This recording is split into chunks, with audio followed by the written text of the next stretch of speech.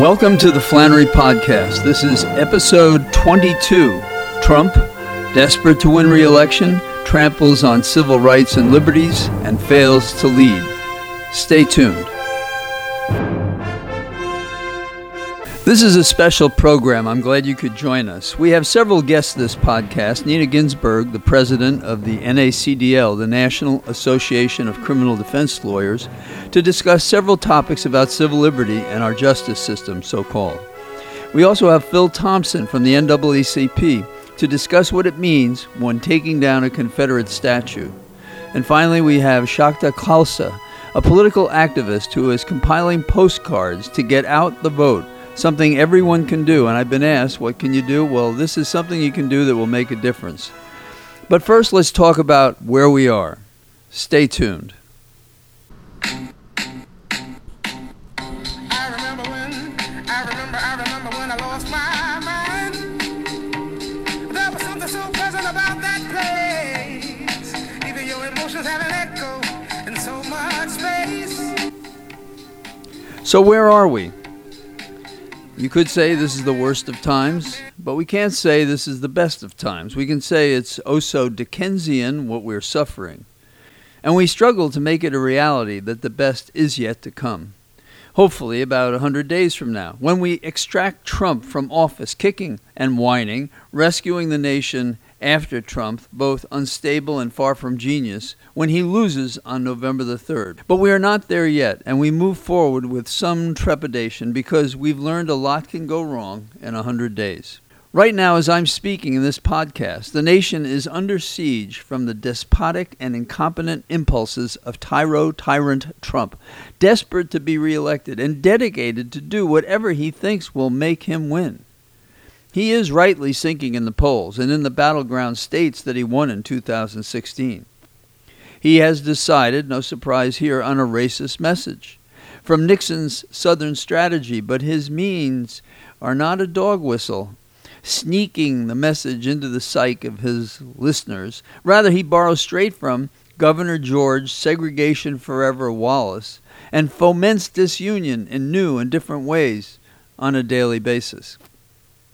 Even as we honor, on this Sunday, a great civil rights leader, John Lewis, crossing a bridge too far, we have Trump fighting to extend the arc of monarchy and white supremacy. Trump has dispatched camo-suited, impossible-to-identify federal agents, his personal squad of brown shirts, selected by means unknown, by standards undisclosed, seemingly bullies like himself, no surprise there, perhaps from third-party contractors, say Blackwater, with unknown rules of engagement to go to Portland and Seattle to wreak havoc where they're known to be unwelcome. General Barr's politically offensive brainchild for this domestic troop movement was to claim as a pretext that there's a need to protect government bricks and mortar, that is, government buildings. Really? Actually, it's about invading Portland and Seattle to suppress First Amendment protests, to provoke the crowd, beating up peaceful protesters and kidnapping others in black vans, all because they are demonstrating against systemic racism that Trump prefers to protect rather than to tear up root and branch. Trump and Barr have also launched Operation Legend, which is named after a 4-year-old boy, Legend Taliaferro, shot on June 29th while sleeping in his home. It is a real tragedy. They say they're fighting violence, but it was a shooting, as are the other incidents they're talking about. So they're against gun violence, and not Barr, nor Trump, nor most of Congress will do anything to reform our gun laws to stop or restrain gun violence. So what's going on here? It's a pretext, that is, to fight violence, ignoring the real cause, guns, because this is about a political excuse to impose martial law step by step, next up Chicago or Philly, not declaring for what it really is about, but as if Trump is the Lone Ranger fighting these things while he's invading democratic cities. Another tragedy is all those who have died in the pandemic while Trump fiddled, hoping it would just go away, like the flu when the weather warmed, because it was originally a hoax. According to Johns Hopkins, as of today, this Sunday when I'm speaking, we have 4.2 million infections. We have 147,000 dead.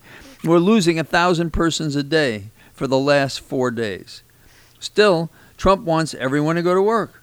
Don't worry yourself about the virus. Trump wants kids to go to school, to free up the parents to work. Parents and teachers think otherwise, smartly. Trump himself is canceling in-person attendance at the Republican convention, but he would send kids to school. Brutish. And that's the most charming thing you can say about him. Trump dons a mask and commends it in talks that resemble forced hostage admissions like those we've seen in the Mideast. But he wears the mask occasionally, but he won't underwrite testing. He won't help the unemployed, nor those who can't pay the rent. He wants the most fragile to risk the virus because they need to work and they don't have alternatives, and he doesn't want to give them any alternatives. President Wilson almost entirely ignored the epidemic in 1918, and the results were disastrous. Different time, different kind of person, but similar kind of result. We're taught that history sometimes rhymes. In this case, it's pretty close to duplicating. I think what we have is more like what happened in the Hoover administration. Another Republican who didn't get it, wouldn't do what was necessary during the Depression. Of course, he was not considered corrupt, so he was personally not corrupt, but he was dead wrong. Let's talk about that for a few minutes. Stay tuned.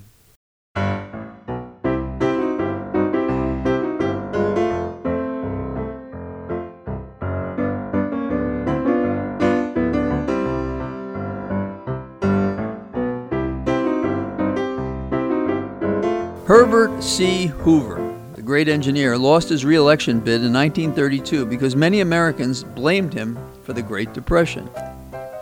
And the devil was in the details. Hoover favored hands-off individualism. He didn't want to underwrite individuals, unemployed and homeless. No transfer payments for them. Hoover recoiled from anything even vaguely related to socialism, paternalism, or a planned economy. He believed it was heresy to support any government handouts. In 1928, when he ran and was elected, he said, "The poorhouse is vanishing from among us." But not because the government was going to do anything about it. It was a trickle-down theory, because the economy seemed to be good, so somewhere or other they would pick up the funds and they would do fine. It was that unseen hand of capitalism that would make all well and good for the poor. Not that it ever did before.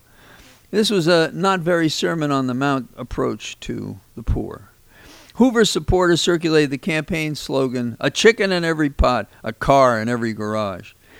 I disliked Hoover as a youngster from what I read about his attacks on Al Smith, the Democratic nominee, the former New York governor, for being Catholic, insisting that if Smith was elected, the Pope would be president. And in the South, they wanted a 100% American, not some Irish guy. And that was a cry by Hoover's camp to the Protestant KKK. One of the Ks I understood as a child was meant to be about Catholics, hard C Catholics, KKK. I'm not very religious, but discrimination is discrimination. The Southern strategy was alive and well in 1928, as it is now with Trump. In 1928, it may have been an emphasis about religion. In 2020, it's about race. So what does a family do when they have no funds to subsist and can't afford to pay their rent? By 1932, the poor had to create camps that were ungraciously named after Hoover. They called them Hoovervilles. Is that what Trump and his Republican senators are enabling today? Denying workers dignity, holding back funds that families sorely need, all the funds they need for unemployment, and a way to live where they are, to stay where they are, to pay the rent that they have to pay, or to have it paid by the government to the landlords instead of leaving families and their landlords to cast about for survival, where to live, how to sustain themselves as landlords. There is a great inhumane irony for President Trump, who has spent his life building business and residential housing with his name emblazoned on so many buildings, casting out on the street those struggling to survive this pandemic. Some landlord. Before the Depression, they decided not to call it a panic. Panic sounded terrible. Depression didn't sound as terrible. Well, today we know what it was, and by the fact of what it was, we know how bad a depression is. And recessions, which is what we're suffering, are somewhat better. America was producing more products in the roaring 20s than this nation could consume. And the profits went to the rich. not shared with the workers who suffered low salaries and wages and therefore had not the savings to get them through whatever crisis might arise, like, say, the Depression or the Panic. So hoarding the wealth denied workers a share of the productivity, as has been true in the last several decades, depriving workers today the savings that might get them through. There was also Hoover's isolationist posture that seemed to contradict what he'd done to help Europe recover after World War I. Before he was president in 1928, Hoover was considered the great humanitarian, and it was well-deserved. No one will ever say that about Trump, but they did say it about Hoover. Hoover had traveled the world. He served as an engineer under the British flag. He was a citizen of the world. He was praised for what he did for Belgian relief and wartime food conservation. Listen to Hoover over those many years ago. The possible misery of helpless people gives me more concern than any other trouble that this depression has brought upon us. It is with these convictions in mind that I have the responsibility of opening this nationwide appeal to citizens in each community that they provide the funds with which, community by community, this task shall be met. But Hoover favored restricting trade by the Smoot-Hawley Tariff Act in 1930. American exporters rightly feared they'd lose overseas markets. They were right. Others were concerned about international payments, that they might not be forthcoming. They were right. Nations abroad took the tariff as a declaration of trade war, which it was. It is so perfectly terrible that Trump, with so much less experience in public policy, has chosen to isolate us when he should be opening up the markets for America. He should be letting us compete. Trump has unilaterally imposed numerous new tariffs on steel, aluminum, and a variety of goods from China, creating upward pressure on prices in the United States. Who pays that? The consumer. Based on 2019 import levels, U.S. and retaliatory tariffs currently affect over $460 billion of imports and exports, and President Trump's tariffs are increasing annual consumer costs by roughly $57 billion annually. What a guy. In briefs, the tariffs are having a notable and horrible effect on trade level, decreasing both imports and exports, which reduce consumers' options and further increase prices in the United States. Michael Porter, author of The Competitive Advantage of Nations, laments this Trump that doesn't know enough to lead or to know to open up markets for America to compete. Frankly, he's not equipped. We know beyond a shadow of a doubt that open trade is good for an economy. We know there's so much more known, and President Trump has never done public policy before. He doesn't know how to think about trade. He doesn't know how to think about almost any issue. And he has some good people around him, but we have here a leader who, first and foremost, is very divisive. So in a society where we're already divided, this is making us more divided. From another direction, we have Joseph Stiglitz at Davos commenting on Trump's shortcomings. The trade deficit, which he's criticized very strongly, is basically determined by macroeconomic forces. And because of his proposed and likely to be passed tax cut, the deficit will get larger, and the result of that will be the trade deficit will get larger, and that means overall we may save 100 jobs in Carrier, but the overall job picture will, in these manufacturing industries that we lost, look worse. In so many ways, Trump is more like Hoover than his bizarre preference to be compared to, say, President Lincoln. During the 1932 campaign, Roosevelt ran on many of the programs that would later become part of the New Deal during his presidency. That's something like what Biden has done in recent days. He's proposed programs that he would put in place when elected. In 1932, it was said that even a vaguely talented dog catcher could have been elected president against the Republicans, and that meant Hoover. We hope that's true against Trump. The polls today, 100 days out, look that way, but 100 days is a long time in politics given what we're confronting in this nation. In 1932, Hoover received a letter from an Illinois man that advised, vote for Roosevelt and make it unanimous. Hoover called Roosevelt a chameleon in plaid, and Roosevelt called President Hoover a fat, timid capone. In the last days of campaigning, Hoover criticized Roosevelt's nonsense, tirades, glittering generalizations, ignorance, and defamation. Now, does that sound familiar? It might fit Trump today as well. Roosevelt won a sweeping victory over Hoover, with Democrats extending their control over the U.S. House and gaining control of the U.S. Senate. Now, there's a model to emulate this election season. And there's more. 12 years of Republican leadership came to an end in 1932, and 20 consecutive years of Democratic control of the White House began. Until 1932, the Republicans had controlled the presidency for 56 of the previous 72 years, dating to Abraham Lincoln's election in 1860. We could have Trump honor Lincoln by giving us a chance to change the White House, the Senate, and the House. After 1932, Democrats controlled the presidency for 28 of the next 36 years. I'd be good with that. How about you? Stay tuned. That's the sound of the police. That's the sound of the... Let's take a look at our so-called justice system from the vantage point of the president of the National Association of Criminal Defense Lawyers, Nina Ginsburg. Nina Ginsburg founded a firm in Alexandria, Virginia, DeMuro Ginsburg. She's a criminal defense lawyer, been so for 35 years, handled every kind of complex litigation you can imagine, and she's presently the president of the National Association of Criminal Defense Lawyers, one of the premier groups for criminal defense. Liberty's last champion is their motto. Nina, good to have you with us. John, it's great to be here. There are a whole bunch of issues we could talk about. We could spend a lot of time on it, but one of the leading ones today, after the continued demonstrations in Portland, Oregon, is what are we looking at when we have camo-dressed federal officials in a city to supposedly protect a building, which really seems to be a pretext for what they do when they go out and they are basically attacking protesters who are protesting race and putting them in vans and carrying them off. Do you have any reactions as a long-experienced civil libertarian and criminal defense lawyer about what's going on there? Well, I have a lot of reactions, some of which I'll reserve for other venues, but this, in my view, is a politically driven appeal to Trump's base. He has said that he's going to send these, what I think are akin to stormtroopers, to cities that are run by liberal Democrats to restore order.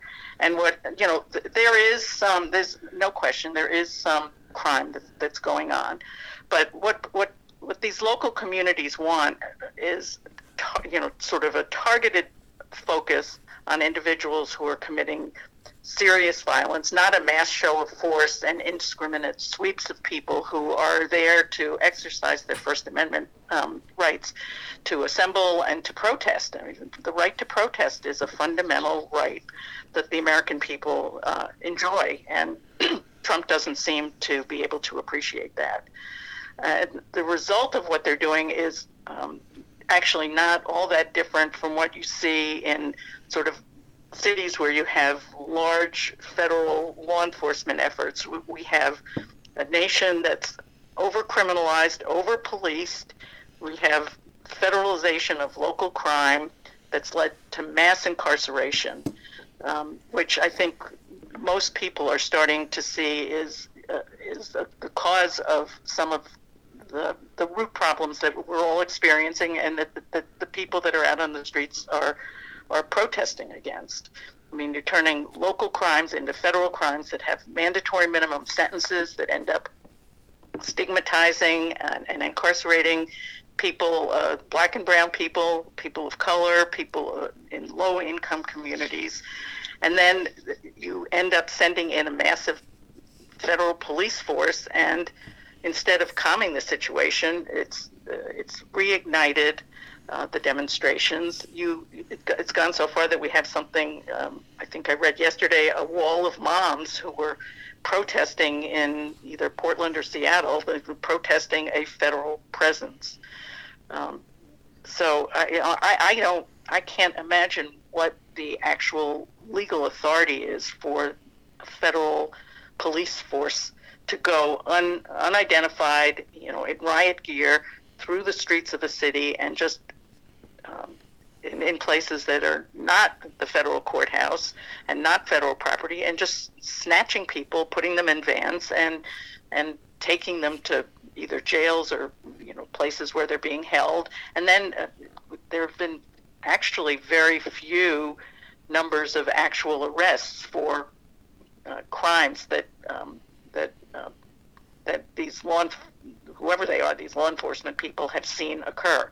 Yeah, it does seem like they're trying to provoke incidents rather than actually be, if you will, peace officers. And I think you put your finger on it when you talk about what they're basically doing is suppressing free expression. And what are they protesting? They're protesting racism, and you don't have to agree with me, but I think that a person who's in the West Wing, the Orange Menace, Mr. Trump, is a racist. And so he wants to protect himself from this by making it a law and order issue, when what he's really trying to do is to stem the discussion about racism that he is responsible for. Yeah, I think this is pandering to his base. I think this is the same thing as, it's a different form of what you see with the, the foreign governments trying to influence our elections. It's like finding a topic that is sure to incite people, their emotions, and then spreading it all over the media, making it something that no one can ignore. You have, I think, a federal law enforcement presence in Portland and potentially in some other cities, because the administration got rebuffed when it tried to bring in the military and have military people clear the public square in Washington. There was such a overwhelming reaction against that now, instead of having people in military uniforms, well, we have people that look like they're in military uniforms, but instead of having the military, you have paramilitary type forces who have swept into cities that don't want them, and that have exacerbated the reasons that the people are demonstrating to begin with. And perfect.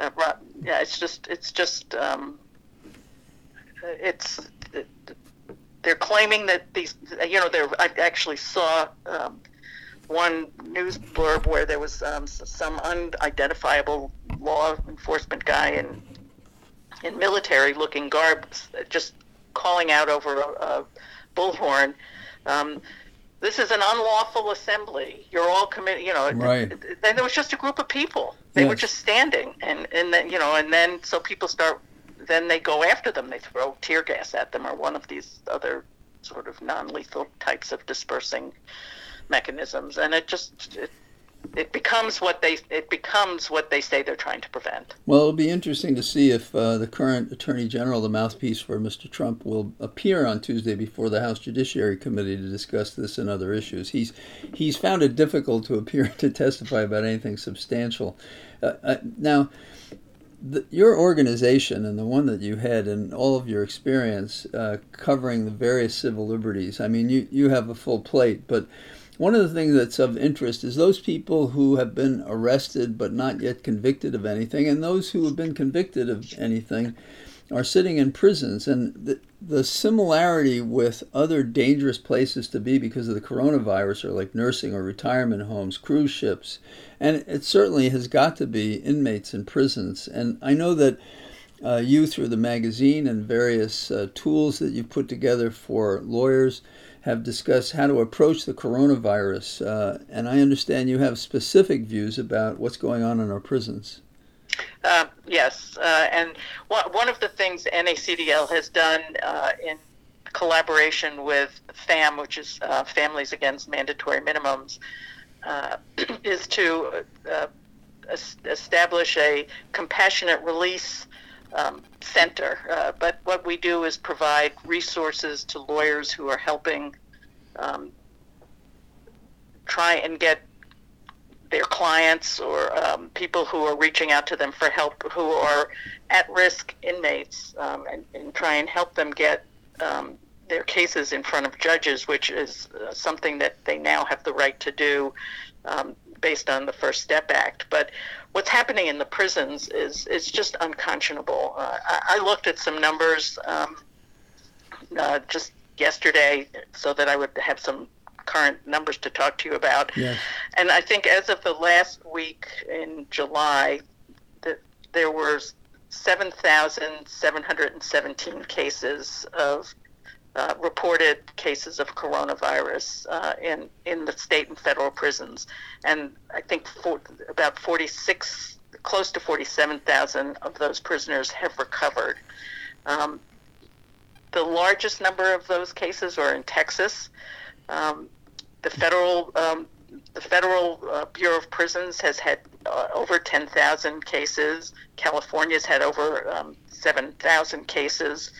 The numbers of deaths are roughly 680 deaths in the different prisons. And among inmates, there have been 54 deaths among prison staff, 15,000, almost 16,000 cases of coronavirus among staff, prison staff. A little over half of those have recovered. I think a little over half of the prison, the people, the inmates, the prisoners who have been exposed have recovered. And the medical facilities are extremely limited. The medical care they get is little to none, unless they're so seriously ill that they get sent to a hospital. I have a client who I was trying to get compassionate release for, who is HIV positive. He was in one of the federal prisons in California that was, at one point, had something like 60 or 70% of the prisoners there were infected. They literally brought in the military, built up these tents, these huge tents. They put everybody who tested positive in the tents. So these were just huge, enormous tents with no real air circulation, no way to social distance, no way to do anything that was required by the CDC. And my client was, on the very few occasions I was able to speak with him, which was almost never, he was telling me that there were rodents in these tents. They were bugs. They were filthy. They were given the meals they were given were sort of almost like ration type meals. It really was not what you would ever consider, a way to treat human beings. And for people who don't care about prisoners and don't realize that a lot of people are in prison for minor crimes that if they were of a different race, they might not be in prison, but the prison staff is going home to communities and they're carrying this disease with them. They're infecting their communities, the same as what you read about for the meatpacking communities. It's that same cycle. It's really terrible. These are not unsolvable problems. They're not. Right. They're really not unsolvable. I'll tell you, the local jail in in Alexandria, which is where my office is, there has not been one case of COVID-19, and that's because the sheriff implemented a very strict, rigid, very well thought out protocol for protecting people coming into the jail, people the people that are in the jail, the prisoners and the staff. It's a 40-page document, and it's smart. It's just smart, and no one has gotten sick. And then in neighboring jurisdictions where they don't have anything like that kind of protocol, there are cases of coronavirus in those jails. So It's really a matter of choice. Yeah, so it can be done, and people just want to sort of brace themselves, put their head in the sand, and just go as normal, which is very treacherous and dangerous. It's very dangerous, and it's just easy not to think about, for people not to think about groups of people who are not who they don't have contact with. But you can see what happens, same as what happens in places like Florida, where you have just this explosion of cases. If you keep saying, well, it's not me, it's not my family, and you don't take care of it, all kinds of people get affected by it. And, these people, whoever they are, they have the same right to health care and to be treated the way you want to be treated in terms of how the virus is being dealt with. And it is not happening in the prisons. There are 3, 4, and 5 times the rate of depending on which state and which type of prison system you're looking at. But 3 or 4 or 5 times the rate of infection in the prisons as you have in the communities. Right, which is similar. It's inexcusable. Inexcusable. It's inexcusable. Yes, so much for the empathy of our country that we can't figure out ways to do this from the lowest level up to the federal level. I'm just, as an example, there are in Florida, which we know is the sort of the epicenter right now, the number of deaths of prisoners per 10,000, the deaths per 10,000 prisoners is 50% higher than Florida overall. And we know what Florida is the epicenter of the virus right now. Right, and there was a story, one of these investigative pieces, although we would have probably assumed it anyhow, that they decided to disregard the science, in fact fired the person that was advising them, and went with the political recommendations of the West Wing, which was already dissing its own infectious disease team. So Florida is one of the examples at a statewide level that goes all the way down to the prisons, the schools, the beaches, you name it, for making a political choice that was unsupported by the science and dangerous in terms of health and safety, illness, infection, and death. So That's a shame. Let me turn to what is central to your organization and to what you and I do, which is the defense function. And I participated mostly through video and so forth and phone conferences. But now there's talk about trials, which put jurors in a difficult position, lawyers who are older in a difficult position, court officers, all sorts of people. And it's very hard to do these things by video. And I understand that you've been focusing on that as an organization and personally. What is the profile of this problem in America opening our courts?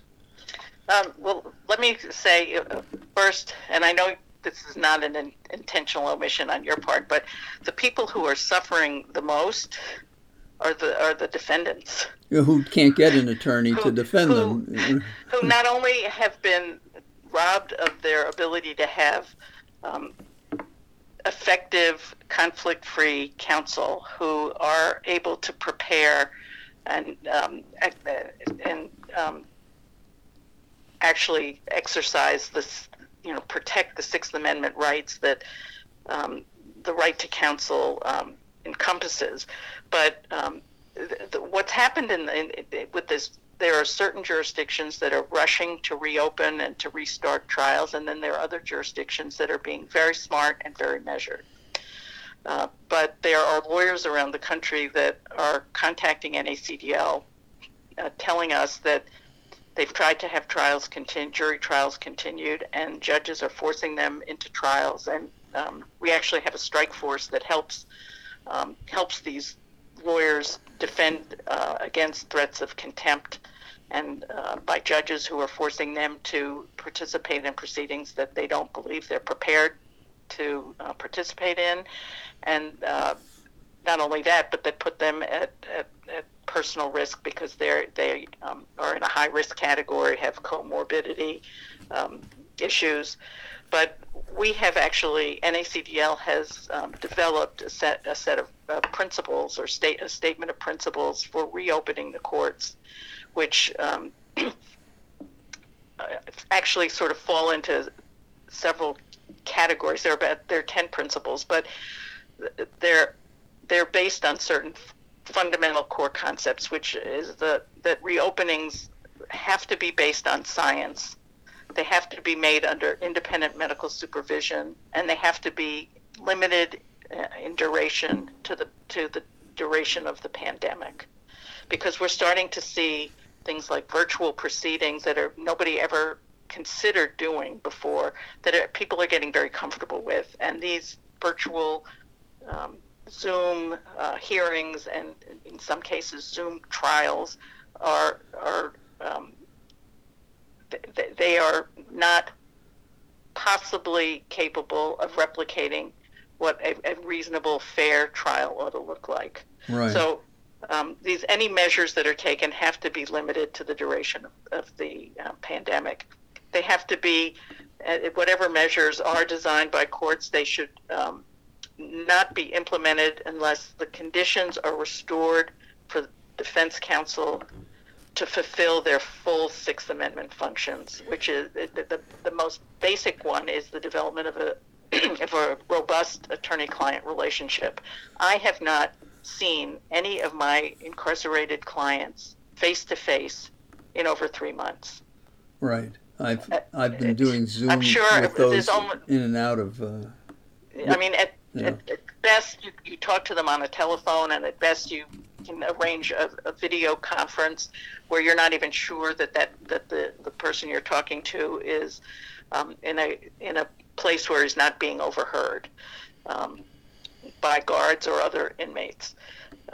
Let me ask you a more specific question, and this is a little unfair because maybe there isn't an example from there, but what is happening in Texas and Florida in terms of opening the courts? Those are among the most challenged because of the virus, and Texas has seemed to recover from its early mistakes in terms of how it's approaching it, but I don't know what they're doing about courts. And Florida seems slow to learn. Yeah. Yeah, both of them are problem states, actually. On Friday, we were contacted by some lawyers in Texas about a new order that was issued. I don't know what their highest court is, but they are starting jury trials now. They are preparing people for jury trials. They're saying, we're starting jury trials now, get ready. Wow. I know that there have been judges in Florida where they were doing mock virtual trials to see if it could be done. So is it possible to conduct a voir dire and have a jury watch a trial virtually? They can be done, but they are. I don't even know what words to say about how impossible it is for a defendant to get a fair trial that is conducted virtually. I couldn't agree more. The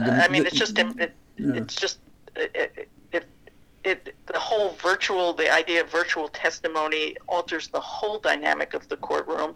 It alters the psychology of jurors. It changes anybody's ability to assess credibility. Mm-hmm. Jurors' attention spans there have been all kinds of studies about how people's attention spans are affected by, watching, the computer screen. You don't know what's going on in the background of the individual people's homes where they are, sitting and watching it's like watching Judge Judy. People. Well, there's a special kind of nightmare. Yeah, we've heard reports of people, jurors, texting on their cell phones while they're listening to testimony. There are lawyers who've, conducted follow-up studies with the few juries that have started to proceed in that fashion. Several of those trials have just stopped midstream because of technical problems that the different participants have with their access to the technology. Not everybody has the same kind of technology available, and the technical logistics has a tremendous impact on how what you're watching on the screen, how people are perceived. If you have good reception, you have bad reception. You're seeing people in just little blocks. You can't tell if somebody is looking at you or looking somewhere else. You don't even get to look at a whole jury and look at the witness at the same time that you're cross-examining a witness. The logistics of a virtual trial and the impact on the ability to assess credibility and to detect bias is just I can't imagine it. I mean, I really, I think I would refuse to participate in a virtual jury trial. And I know there are a lot of judges who don't believe that it's possible, and that there are judges around the country who are practicing doing it. And there are courts and bar associations that are putting out guidelines for how to do it. And it's, in my view, it's impossible to get a fair trial under those circumstances. And when you also have the problem, if you are going to restart in-person trials, how is someone, you have a right to have a jury that's made up of a fair cross-section of the community. And you are going to have the courts that are starting these trials have implemented guidelines that are sort of giving automatic excuses to potential jurors who either are, because of their age or medical conditions or employment situations, people who have been impacted in one way or another by COVID. They're giving them sort of automatic excuses from jury duty. People with children at home. So what you're going to have are jurors that are self-selected and almost certainly not going to be representative of a fair cross-section of the community. And there's just no way to ignore the fact that racial and ethnic minorities and low-income individuals have been disproportionately impacted by COVID-19. And that is going to not only, that's not only affecting who then is available as, for jurors, but how the whole court system is going to function. And what we're looking at, I think, is just an exacerbation of the historical inequalities and implicit biases that have infected the criminal legal system, just the historic failures, and they're just repeating themselves and being exacerbated by coronavirus.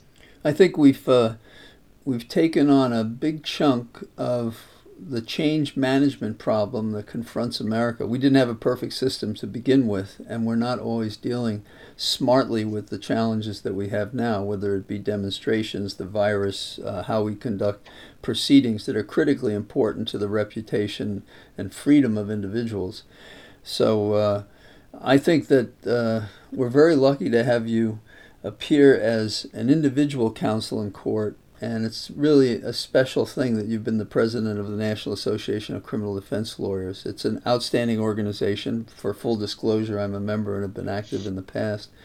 And I want to thank you for taking the time to address these issues, and perhaps down the road, hopefully when there are improvements, maybe we'll be able to talk about them more than the problems that we have currently. I'd love to do that. I'm looking forward to the day that happens. I'm afraid that we have a long way to go, but there are a lot of people that are dedicated to getting there. And I just have to say, this being president of NACDL has been the most rewarding professional experience of my life. Just being involved with lawyers who are so dedicated to improving the justice system and protecting the rights of people who have been unprotected for so long. It's just been a huge honor and a great privilege, and I wouldn't trade it for the world. Well, you deserve the honor that you have, and you are a worthy president for this organization, and I'm sure everybody feels as I did, having voted for you, that we knew you'd do a great job, and you have. I want to thank you for joining us, Nina. Well, thank you for having me. Stay tuned. We shall overcome. We shall overcome. Confederate statues are coming down, and each statue in so many communities has its own story.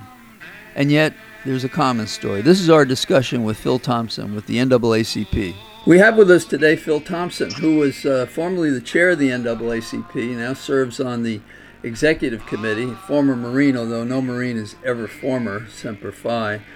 He currently is an active lawyer representing, among others, indigenous people, tribes, and so forth. And so I'm glad to have you with us today, Phil. Welcome aboard. Thanks, John. I appreciate being on. And I'm glad that you are doing these types of broadcasts because you bring a broad view of spectrum of knowledge to the rest of the world.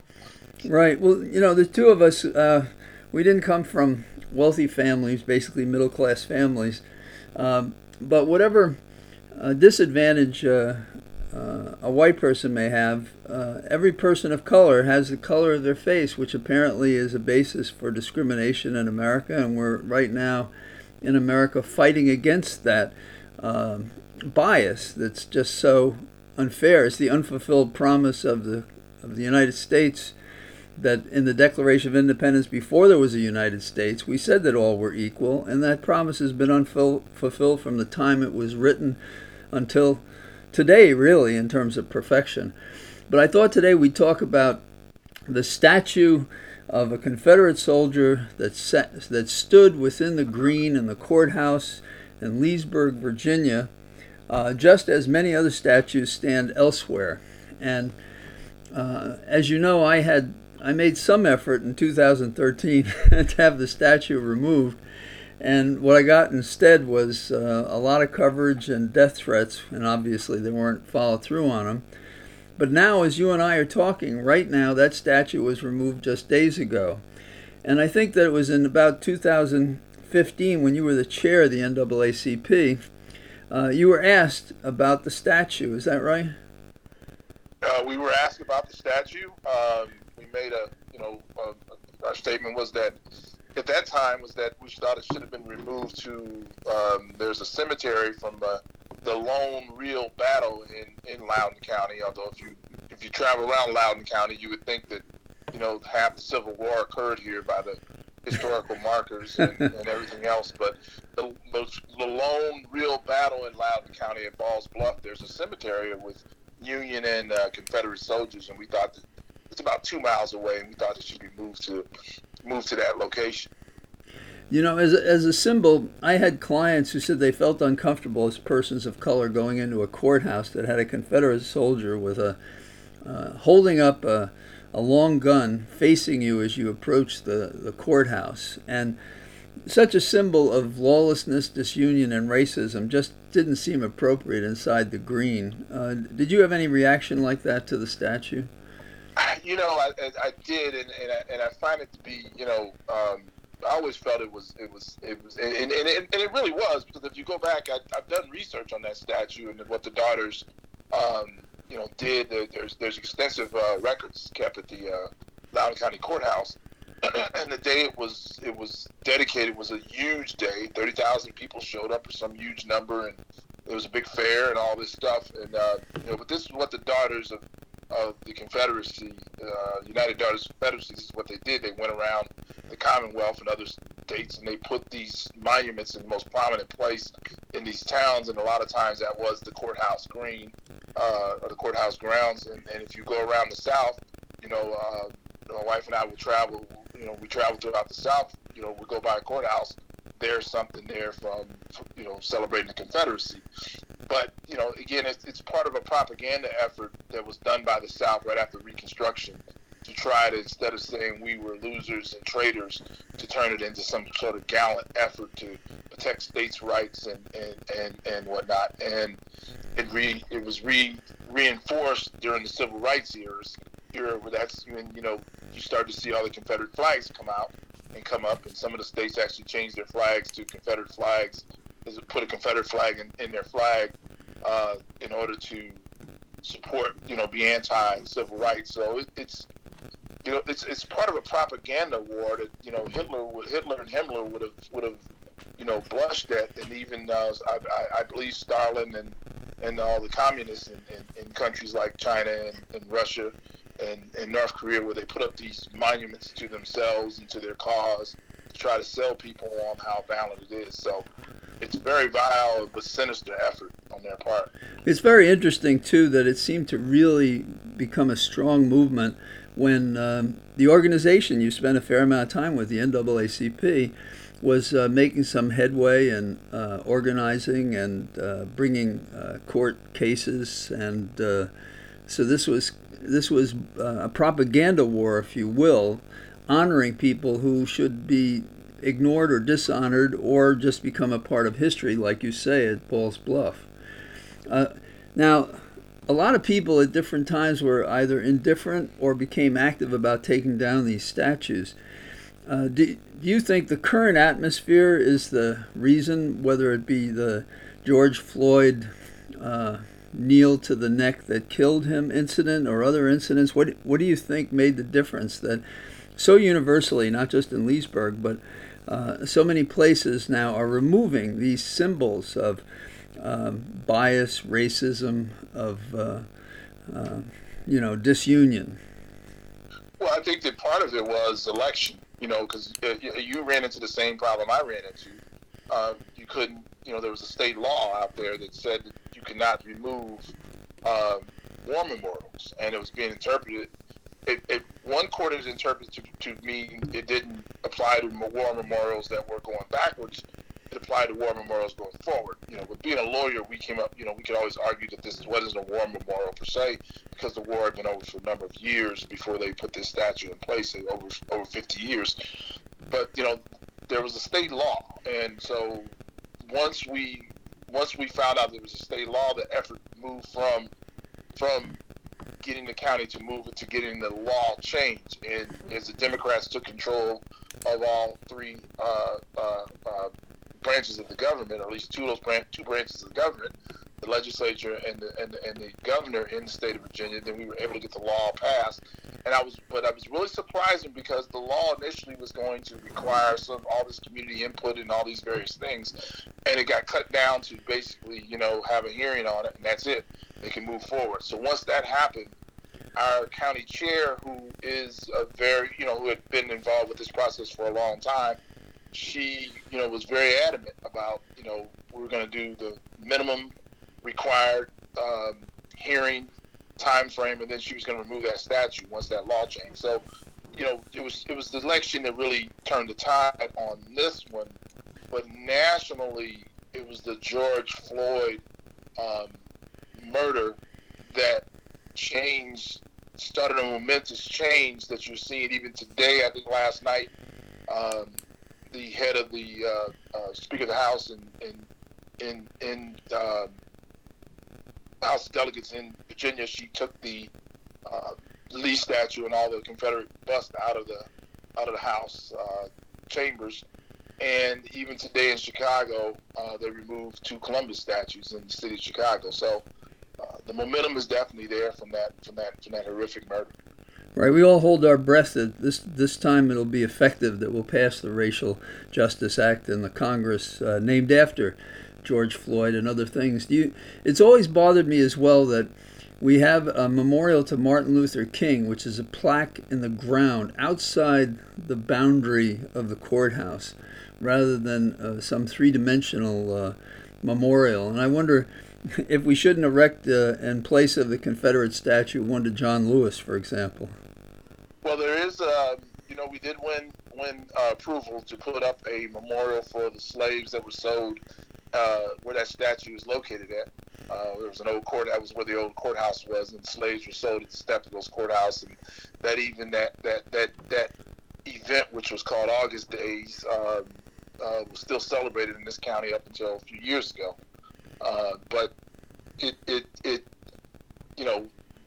we're seeing the changes. We've got ability to put something there, and I've got a call in from Kalan Sands, who was the vice chair of the Board of Supervisors, about moving forward in that direction. And so we're still looking at doing something. That's just a process that's real difficult. If my recommendation was they're going to put up anything instead of that location, I would move the Revolutionary War Memorial, which is a very nice memorial, to that spot and put that up there, because I think that the Revolutionary War was basically freedom for everybody. at that time. So I think that would be a good gesture there. You know, another thing, if I remember, you've also been concerned about one of the memorials that's in place. There's a World War I memorial. And maybe you could explain to us, if I'm correct, what your concern, objection is to that current memorial as it stands. Well, it's a beautiful memorial until you look at the plaque on the memorial, and it's basically, it lists the men from Loudoun that gave their lives during that conflict. And there's a list of about 14, 15, or whatever the number is of a group. Then there's a line, and then there's 3 listed below that. And it didn't take me but a quarter second to figure out what that meant. That there were 3 below that were African Americans that were killed. So even in death, serving their country, they couldn't be placed in the same location. And it's even more marked by there's a set of photos down in the county clerk's office where they took a picture of all the World War I war vets. So they had a picture of the white ones, and off to the right you can see, like behind the building, you can see the black vets, and then they have a second picture of the black vets, and that just tells you where we were. So this is terrible. In some regards, this is the last visible vestige of Jim Crow in Loudoun County is on that memorial, and I think it should be changed. Yeah, I think you're right. It's really something that separate but equal had to be found not to be true. You know, going back to Plessy against Ferguson, a Louisiana case in which the question was if your skin color approximated that of a paper bag, a brown paper bag, you had to sit in the back. And it took Thurgood Marshall and the NAACP and the Legal Defense Fund and a lot of cases in 1954 to say separate sure is not equal. And this is, it's not a minor way because it's important how people are treated, but it's an example of how separate but equal is so pernicious to the people. And I think it's really great what you've been able to do, Phil Thompson, in the community and more generally in the NAACP. And I'm glad you could spend a few moments talking about the demise of the Confederate statue that stood until a few days ago at the Leesburg Courthouse. One quick note is that I tell people that in that statue was put in place in 1908. So a century later, an African American who was running for president had a rally about a mile or so where that statue was located at, and had almost 50,000 people at that rally. So I tell people that the Loudoun of 1908 is not the Loudoun of today, and so that's one reason why we needed to have that statue removed. And you probably were in the crowd. I was in the crowd with my daughter, and I thought this is a good way to pass on information to other people about how we act informs others how they should act. And I think the kids coming up behind us and the young adults are the promise of America. And I think that's one of the things we're seeing in the demonstrations across America now. So that's a great example, a great comparison. And definitely. Yeah. Hopefully we won't infect them with our craziness, but we'll see. Yes, well, yeah, there should be a reservation on all of our effects. I mean, maybe not everything we do and the way we do it should be passed on. I'm so glad you could take the time to talk to us today, Phil. I appreciate it, man, and keep up the good work, and we'll figure out some more things we got to get changed here in this county. I look forward to it. Take care. All right, take care. Thank you. Finally, I've gotten calls, as perhaps each of you have wondered, what can an individual do to make a difference in this very important election? The short answer is you do what you can, and in this election, getting out the vote is more of a challenge because of the pandemic. We talked with Shakta Khalsa, a political activist, to discover what she's been doing. And this might be an answer to your question. There are other answers, but this is one. It takes a little bit of effort, but you don't have to go door to door. You don't have to pick up a telephone.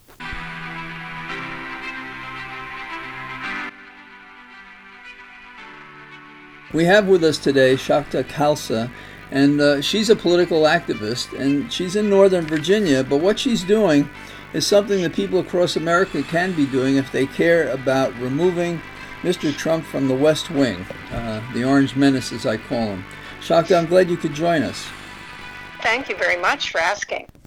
Now, could you describe your operation? Is it true for starters that you have 45,000 postcards yourself that you are having filled out and getting ready to encourage people to go out and vote? Yes, that's true. Wow. Now you bought these cards yourself, you and your husband? Yes, this is like the way we like to contribute. So we provide the postcards, and a lot of the writers provide the stamps, or I have a GoFundMe page for the stamps also. Well, that's pretty good. So now, have you done this before this election? Yes. I think we started with postcards for Virginia.com, which I highly recommend, postcards and then number 4, VA.com. And we also did postcards for postcards to voters.org, and they are national and Virginia's is local, in Virginia. And I think we started around 2017 writing postcards. That's really something. So you get these postcards, and then how do you distribute them, and what packs and so forth? Well, before the whole pandemic, the way we did this was we had meetings at my house twice a week, and several people would come. But then some people said, "Well, I can't come to the meetings, but I'd like to do some." So I said, "Okay, I'll set some out for you out on my front bench," and they would pick them up, and then they would have instructions, and then they would bring them back. So that's kind of how we started out. And I would say for the Blue Wave in Virginia, which was 2016, November 2016, we probably had about 45 writers, and we had to keep them now on a spreadsheet. So we our operation started getting a little less homespun and a little bit more like, okay, we got to keep track of everybody. Who took this, how many did they take, and when are they bringing them back, and all of that. So how many writers do you have now? You have 45 now, or do you have more than that? No. We have almost 100 writers. That's really something. And so, how many postcards per person or group, or how do you? Okay, here. So in order to make it worthwhile for us, like we couldn't just give people 50 postcards or whatever. So we just said, if you want to write with us, here's how we do it. You take 300 postcards to start, and we'll give you some scripts, and you write and pick out some things you like from these scripts, and you can put some things in your own words too, because we want it to be fresh. And basically, it's sort of like everybody get out and vote for Democrats up and down the ballot. That's the general message for this year. And then we call that phase 1. So everybody had to take at least 300, and we even mailed them out to people. We asked them if they could contribute for postage for mailing too, and some did and some didn't. And then postage on the postcards, to put a stamp on each one of the postcards too. And we mailed them around the country, and I guess we're concentrated in Virginia, but we really have people writing all over the U.S. That's really something. So you're going to release upon the body politic 45,000 cards, like when, in October? Yes, so that was phase 1 that I described, which is it's a general get out the vote, and we leave a blank space for the candidates, and we leave a space for the addresses, and then people return them. That's phase 1. They return it to us. We have one of our people, we call her Inspector 12. She inspects them. That's all she does for our whole thing. And she takes them from my garage. She takes them home. She inspects them. She counts them. She sees what else they need, and then she returns them to my garage. Well, that's terrific. One of my undergraduate degrees is in industrial engineering, so this is part of the quality control phase of your operation. That's right. I think of when I've been to bakeries, for instance, these massive places, and they're measuring the moisture and so forth, and they're seeing what the weight is and the humidity, and they're tasting them, so they're often heavy people in these food places. So you have Inspector 12 looking at these things, and that's really good. And they're very personalized because of the individual messages that people put on them, and different colored inks and stuff like that. Is that right? Right. But then some people would just forget to write, like, vote November 12th or early if you can. And so we're like, Inspector 12. Yeah. There's a red light here. We have to put that on the card. Yeah, we'd like it to be November 3rd, right? Yeah. Yeah, November 3rd, or vote early if you can, or something about it need a little bit of help. So shout out to Lorraine, who is our Inspector 12. I see. Well, that's cool. Well, we know something about it, and we found out about it because Holly is taking the laboring oar, and I've been helping her, but she's been doing the hardest work on it. And it's such a great idea, and I've been doing politics in various ways since I was like 7, passing out material on the street. So I'm very impressed with this operation. Now, if somebody hears this, and I get a lot of people asking me in the various places I talk and so forth, well, what can I do? So if somebody in Iowa right now wanted to write these postcards, would they go to a website? How would they connect themselves to this kind of an operation? Yes, I would say that.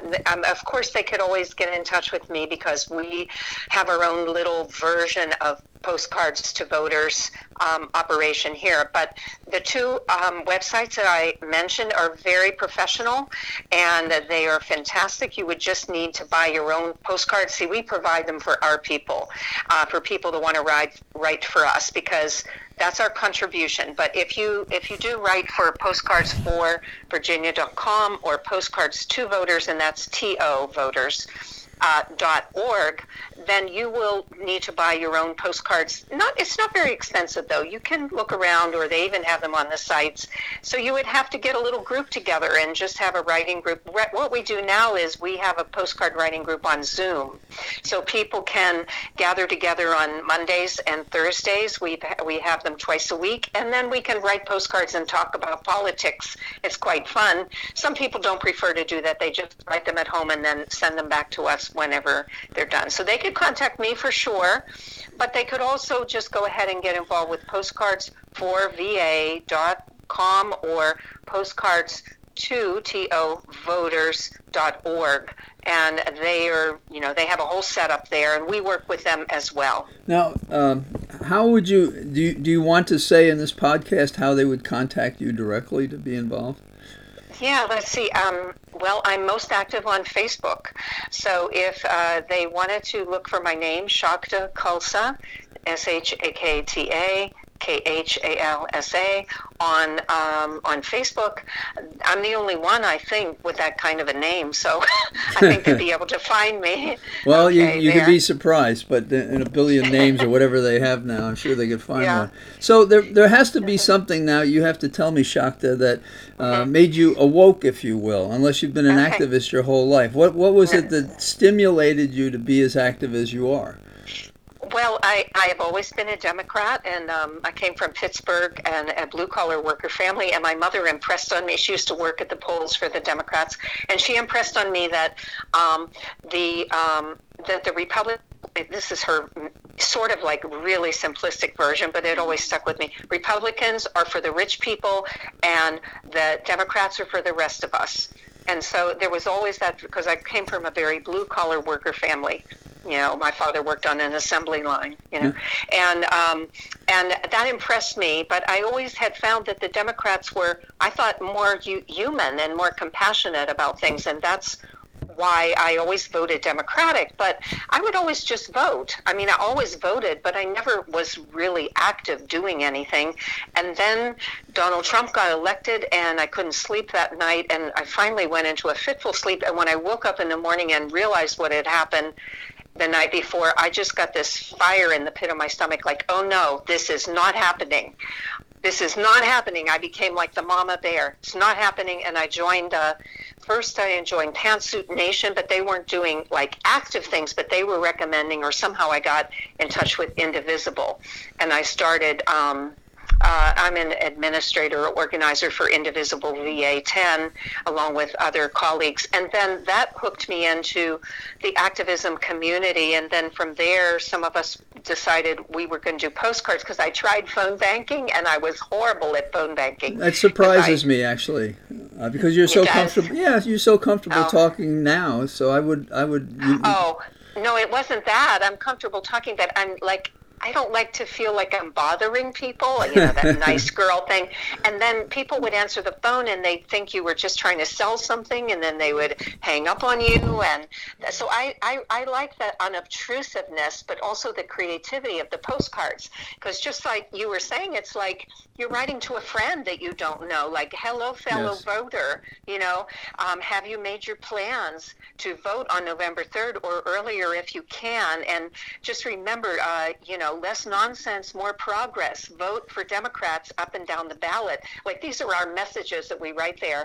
And then when we get those ones back, then we get the candidates. And so far we've gotten Virginia candidates, but what we really want to do is get senatorial candidates that, like in Right. Colorado, in North Carolina, in Maine.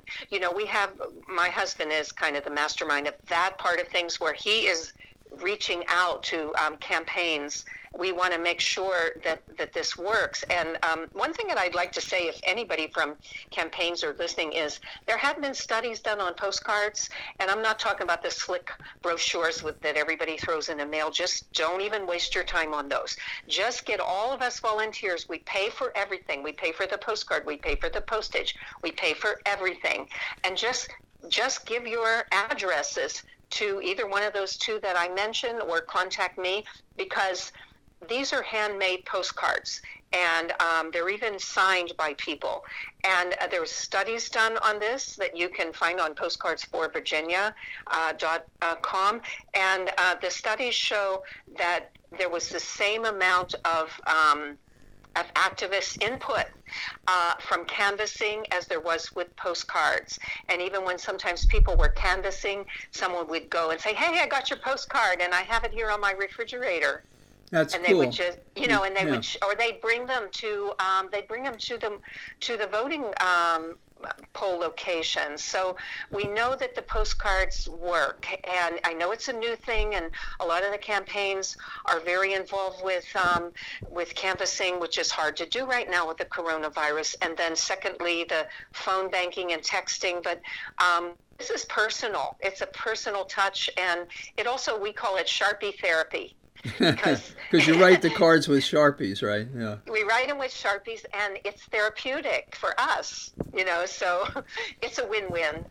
Well, Shakta, I think that you've made a great contribution to this next election, a significant one, because I think it's nothing less than we either stop this growing monarchy in its steps and proceed to restore the republic, or we don't. And we can't have another 4 years, given the tragedies of the economy and of the virus and of the misconduct and corruption in the office. And so you're making an enormous contribution. And I think that our listeners will be very interested in it, because a lot of people are looking for what they can do. And this has a personal touch to it, like you say, that people are more likely to do. And it's true, a lot of people don't like to ask for anything on a telephone, especially if they have to explain why you're on the phone to begin with. So I want to thank you for talking to us about this. Is there anything you want to add, Shakta? I'd like to thank everyone who has been helping, and I'd like to also just put a shout out to the two orgs that are working very hard on this. And you can either contact me or contact them, because they have a well-oiled machine running, and they're happy to share what they know, especially Postcards for Virginia is very happy to share how they could get this going in other states, which is really the next step. Well, thanks again. Good to be with you. Okay. Thank you very much.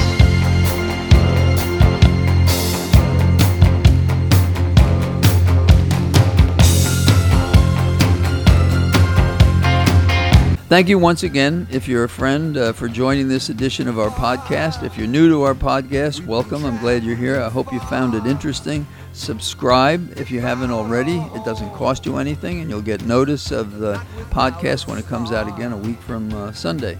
So we'll be with you again next Sunday. Thanks for joining us. All the best. Until next Sunday. Bye-bye. We're huddled close, hang on to a dream. On the boats and on the planes, they're coming to America, never looking back again. They're coming to America. Don't it seem so far away? We're traveling light today in the eye of the storm, in the eye of the storm. Home to a new and a shiny place. Make our bed and we'll say our grace.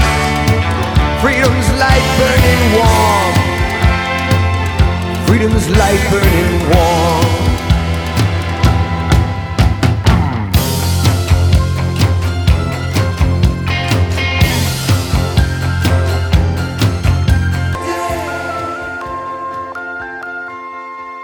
Today.